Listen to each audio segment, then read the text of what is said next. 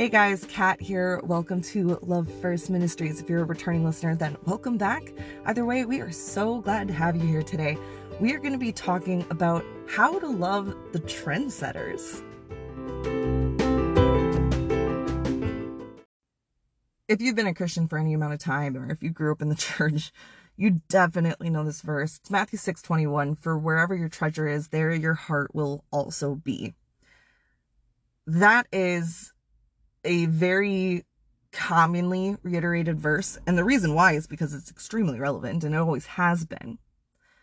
Now, I specifically pulled a verse from Matthew because Matthew was a tax collector, and tax collectors back then had a ton of money. Matthew would have had quite a wardrobe. He would have had a lot of nice things and living a nice lifestyle, but he wasn't loved or received well.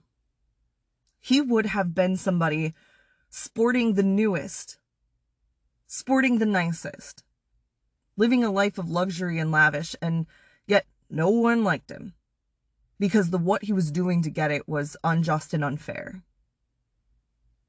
And tax collectors back then were looked so poorly on because they would essentially they would charge you for your taxes, and then whatever portion they wanted to add on top of that, they would keep for themselves. That's how they would make their money. So it was really, in so many people's eyes, stealing money from people who hardly could afford the taxes as is.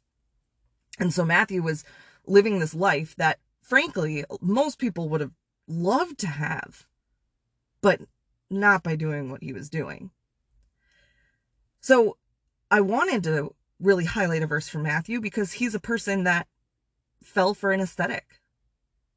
He's a person that fell for the aesthetic of luxury living over doing what was right. And he could have blamed the quote-unquote trendsetters of the time. He could have blamed them and said, but you're the ones who tempted me. You're the ones who convinced me that this was the life worth living. But the reality is, we really can't blame others for being tempted. We can't blame others because we were tempted into living a life that is based on earthly values, earthly treasures, and not in heaven. And that's really a big basis of what we're going to talk about.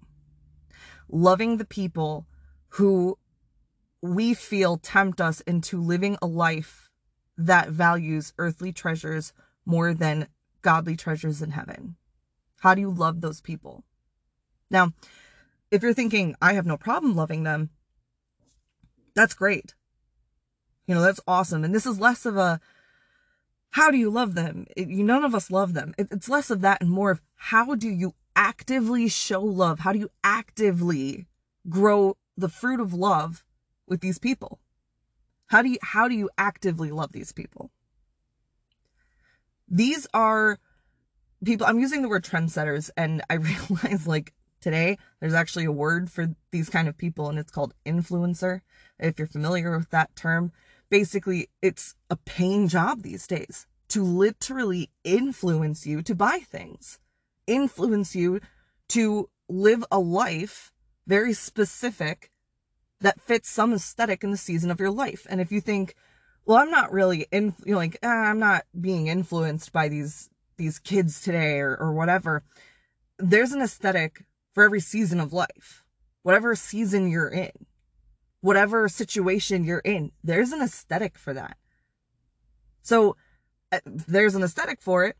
There's a trendsetter for it, right? Or what they're calling today an influencer. Somebody's influencing that aesthetic. Somebody has to be the one to have said, hey, this is what it should look like. These are the things you have to have. And this is the way you have to look, talk, and act. Somebody's doing that. It's a trendsetter. And how do we actively love them when they have succumbed to earthly values and what's in heaven doesn't matter to them as much as what's in front of them? Here's the thing. The people falling for those influences, it's unfortunate. But it's the people influencing it where it's the most unfortunate, because what that means is not only did they decide that earthly treasures and values were the most important thing to them, But they've now hit a point where they believe you will be happier if you also have that. They have a heart posture in which they truly believe that if you want to be happy, you have to look, act, and talk and walk like them. They need love. They need godly love because they have all of their values in earthly things. So how do you do that? We live in a world where most stuff is online and we're getting influenced mostly online. So do you go and comment on their posts? Do you make an account on Instagram specifically talking about why they're wrong? Well, no, right? Because that's not planting any good seed. That's a bad heart posture. So how do we do this? The first and most obvious way is to pray for them. When we pray for others, and we're doing it out of love, good things happen. And you've now planted the seed that will grow fruit, Holy Spirit fruit-bearing trees or plants. So the first thing that we can do is pray for these people.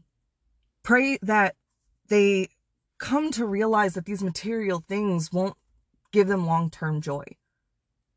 Pray for them when, pray that God helps them or that they seek out God when they're looking to buy something in their times of need or sadness because they've correlated things with happiness. Praying for them, praying for the people they're trying to influence. Praying that they won't fall for this, but also that the person who's making money off influencing them, not that they quote unquote get what they deserve, but that they are able to find a more fulfilling way to earn money without pushing this narrative that you have to have things to be happy. It's not a life worth living. It's just not. But there is a life worth living, and everybody has a chance to have that life. It's just refocusing. We got to pray for these people because they need prayers. They're lost. They have associated material worth, material wealth with happiness. And I feel most of us can agree that it doesn't work that way. I actually recovered and still struggle with, but have recovered from a shopping addiction. I would get a rush out of it. It was a way to cope with anxiety and stress. And so it took me a long time to just accept the fact that stuff doesn't mean happiness. And I knew that even when I was doing it, but it took me time to accept it. So we have to pray for these trendsetters, to pray for these influencers, that they accept the truth. That things won't buy you, or that happiness can't be bought, right? The other way to show love is to not give in to their aesthetic and their push for that aesthetic, right? But to not do it defiantly. Don't do the opposite out of spite. Don't do something and say, oh, I'm just doing this to not give in to them, because that's a negative reaction. Do you have your style because you have your style, have the stuff because you have it and God's blessed you with it, but look at your heart posture and make sure you're not doing anything out of spite. To have a certain aesthetic, maybe like the anti-trendsetter, right? To say, I'm doing the exact opposite because you can't fool me. In a way, they just did, if that's what you're doing. They got you to just buy other stuff so you didn't look like that, right?